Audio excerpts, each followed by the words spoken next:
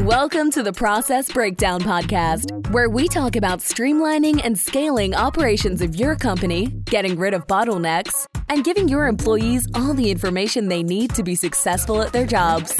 Now, let's get started with the show.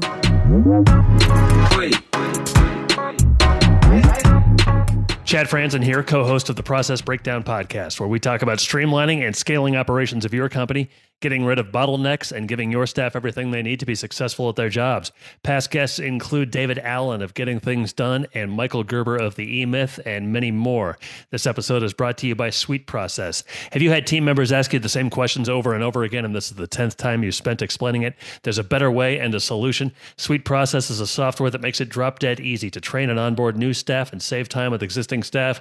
Not only do universities, banks, hospitals, and software companies use them, but first responder government agencies use them in life or death situations to run their operations. Use SweetProcess to document all the repetitive tasks that eat up your precious time so you can focus on growing your team and empowering them to do their best work. Sign up for a free 14-day trial. No credit card required. Go to sweetprocess.com. That's sweet like candy, SWEET process.com. Isaac Vaughn is a seasoned operator and proven leader with more than 20 years of experience working for, advising, and investing in high-growth technology companies.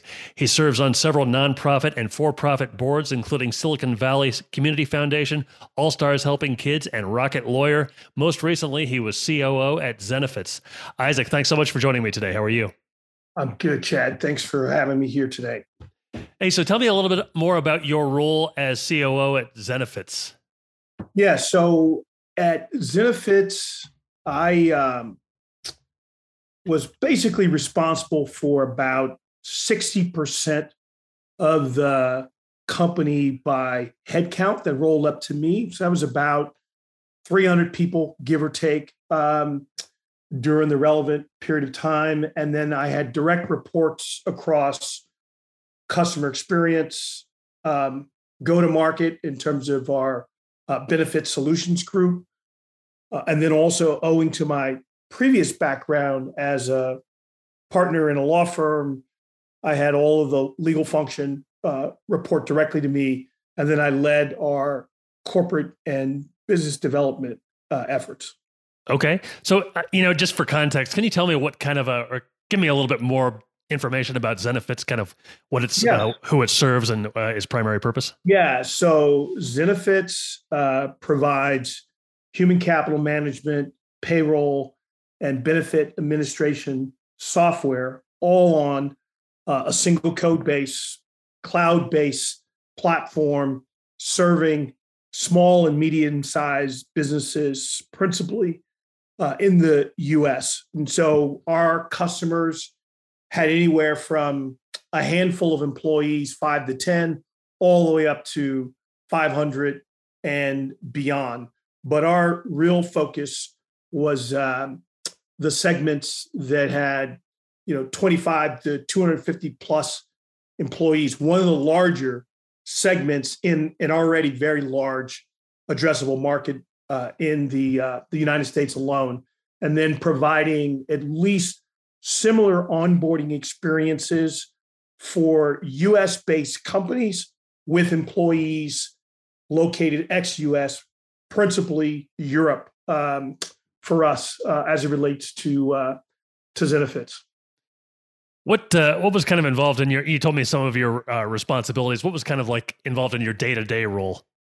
Yeah, so good question. For starters, just given the breadth and depth of my responsibilities, it was a lot of context shifting. So I could go from, a very detailed discussion about how we were going to route inbound, service requests to how are we going to, right size a relationship with a portfolio of partners, be it on the benefit side or whether it was complementary to our platform, to thorny at times, issues that may have legal connotations, and then just all the other things that as the COO I was involved with. So even though I didn't have direct responsibility for sales and marketing, I was every bit, a co-owner, if you will, of how we were doing in that area as I was in the areas that directly reported up to me. So at the end of the day,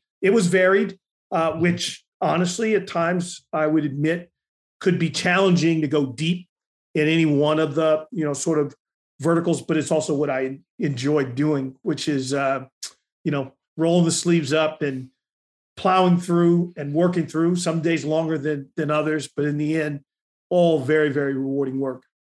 I'm guessing for a company like Zenefits, a primary objective is a enjoyable or quality customer experience. What would you say? Would you agree with that? I would. In fact, I would violently agree with you, because the reality is, in our market, no single company, this even included ADP and Paychex that have been around a long time, commands greater than a single-digit market share. Yet the total addressable market in the U.S. alone is well north of 50 billion. And each year, companies would churn out significant numbers of customers, particularly the legacy providers like ADP. So we would say pretty regularly at Zenefits, the only way you can differentiate is in around the customer experience. There are different versions of how you onboard someone, how you pay someone, how you administer benefits. And yes, our code is pretty special, I will admit, but that's not enough. So in the end, if you can't create the kind of customer experience that breeds loyalty, that drives, long-term relationships so that you can get to a great place from an LTV to CAC perspective, all bets are off. So we spent a lot of time, and I'm not saying we had it all nailed, but we weren't confused about our continued success being highly correlated to how well we served and supported the customer. So tell me if you could, or describe for me if you could, what, the ideal customer experience looks like from your standpoint when dealing with Zenefits. Yeah, great question. So one of the advantages I felt we had was whether you were a small customer or a large customer, you all sat on the same platform. And our objective was to make it easy for customers of any size to get up and going on our software, because time to value, we realized, was a key metric to downstream economics that correlated very positively to, the right kind of churn that you want, low, and increased long-term value. So not only are you keeping your customers, they're buying more, but it all starts with how quickly we can get you up and going. So we measured our implementation timelines. And of course, the goal was to get it down to days. And for the smallest customers, we could get you up and going literally in minutes.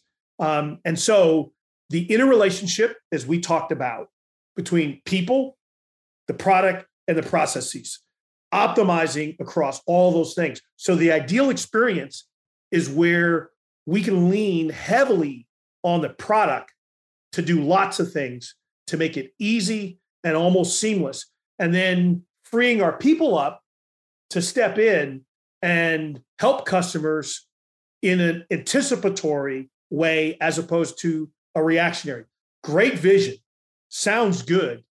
The devil, as you know, is in the details. Mm-hmm. And so we spent a lot of time looking at that. And I think the other layer that I would add on to that, Chad, is that we also really emphasize the importance of data. So when I had my CX hat on, whether it was support or implementation or success, I would tell the team all the time, we should never be surprised by what a customer is asking us for. And I said, the reason why is we have all the data. The data tells us what works, what doesn't, and what to do about it. So part of my challenge was to instill in the organization a sense of urgency around getting to the customer and getting smarter it's almost like I was saying, it's like having answers to the quiz. Shame on you if you don't spend enough time studying the historical tests to get a sense of what's coming your way. And if we got better and better about knowing what was coming, then in the customer's eyes, we seemingly show up when they least expect us, or they go, God, it's amazing how you guys always seem to know what I want. Again, I'm making it sound easy. It's not, but that was the vision, and that was the guiding strategy. And I think the last thing I'd say is that, we finally got to a place where I said, if we can make the hard easy, the hard workflows, if we can get to a place where we're really proficient, we're going to have a decided advantage, because the hard stuff is hard. When you provide payroll's hard. When you provide payroll-related services and tax filings, that stuff is hard. So you got to be bolted down in terms of your process. You got to have the right people. You got to know what your product can do and what it can't. And then you've got to create the right level of expectation on the front end all the way through to the back end. That only comes about with a lot of rigor and a lot of focus and a lot of self-awareness about what we do well, where we struggle. But again, if we could nail that, man, then we're setting ourselves up to really win. What kind of, when you talk about this data that you found so valuable, can you give me some examples or an example of like the kind of data you would refer to, was it statistical or was it feedback or both? Both. So, we'd look at the volume of calls that we would get. We would look at the volume of calls during a certain time of the year.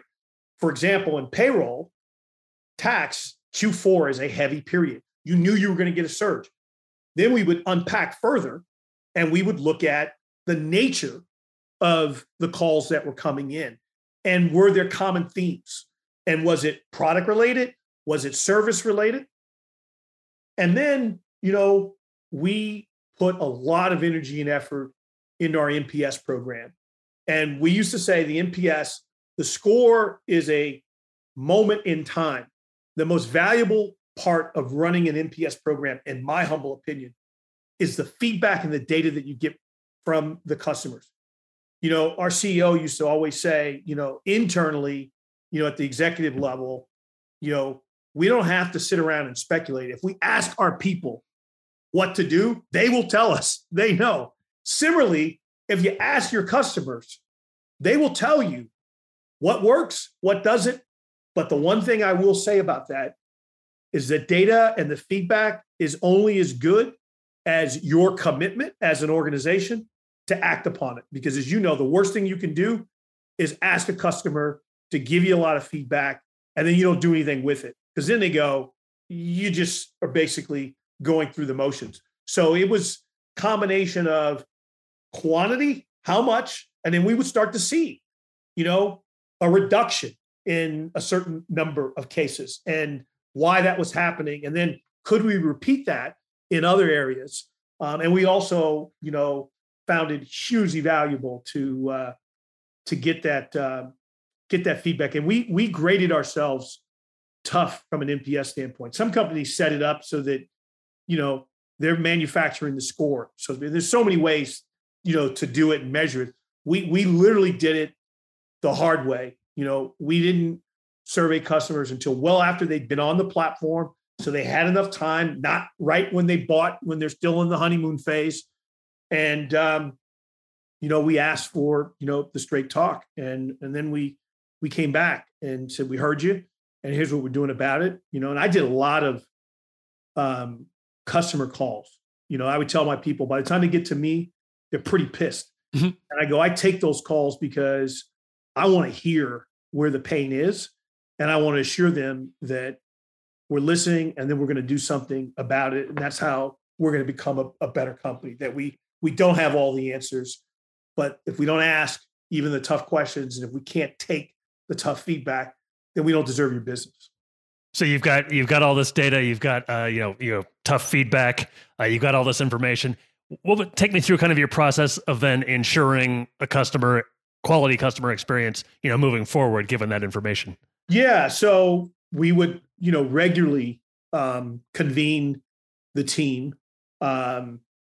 Well, a couple things. One, we did regular ops review across the enterprise at the C-suite level to look deep into each of the functions and to assess what's working, what's not. And it was a great way to see parts of the business that were humming and weren't. And then at the IC level and the mid-management level, we would then look at this data, the results, and then take it back to the team and talk about what's working, where we need to be better.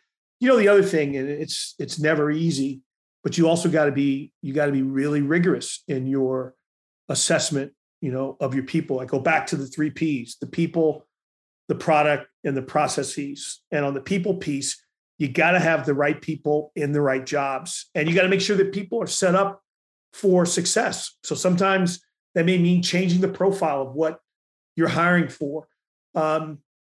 Or it also may mean, we've got the right profile, but we got to make sure that people are developing in a way that, is going to set them up to be more successful in the position.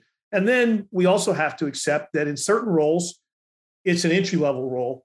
They're looking to get to another part of the business, but create a path that's positive, which is to point to, I say this all the time, a customer support rep can do more harm or add more value to a customer relationship than a CSM. Yet they sit at 2 different price points in terms of what you're paying those folks, right? Mm-hmm. But if you get that customer support rep to understand, this may be an entry-level position, but you're at the tip of the spear. You impact this business in ways that a lot of roles don't.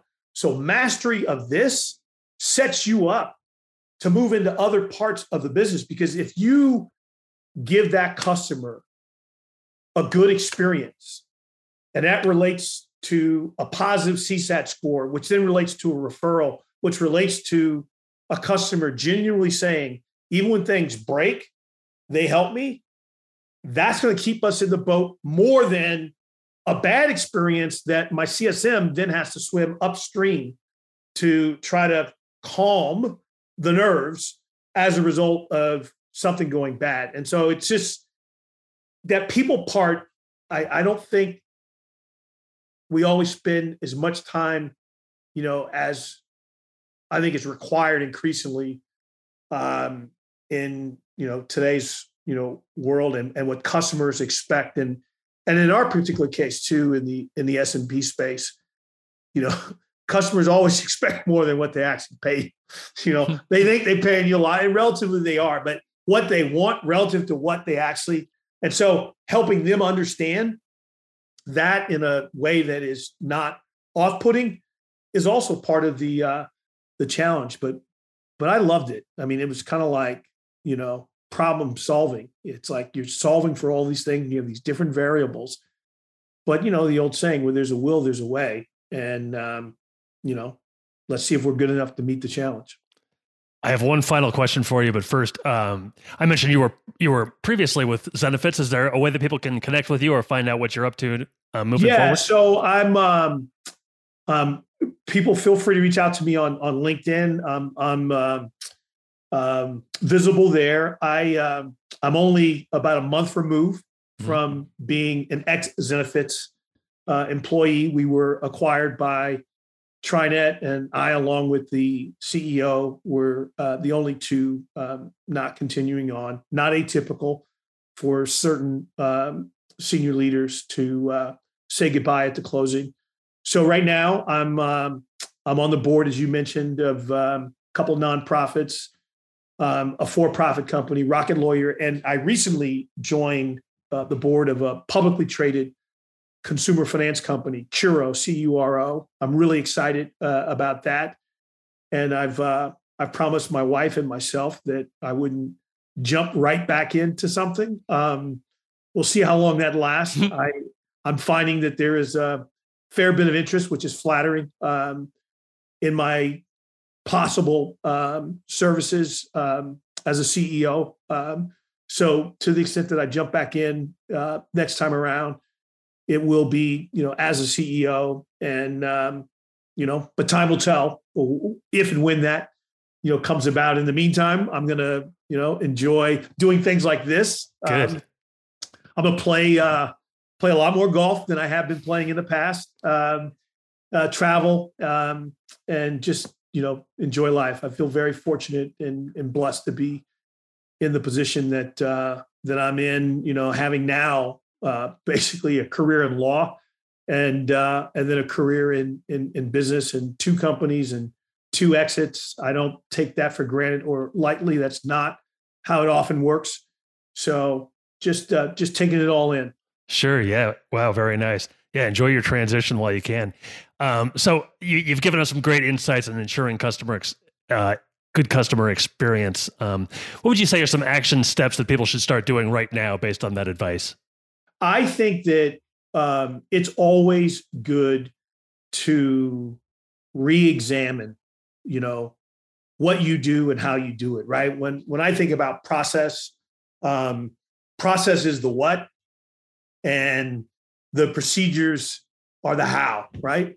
So really looking at, even when you're doing things really well, this notion of good to great, I think it's all about, looking closely at how we do things and where can we improve. And sometimes it's only at the margin. So don't take for granted that all is well. That's not to say to create problems where they don't exist, but I think the confidence comes in knowing that what you're doing works. I used to say all the time, and we used to say, as a leadership team, at Zenefits, we never struggled to, figure out what we need to do. We always knew what we needed to do.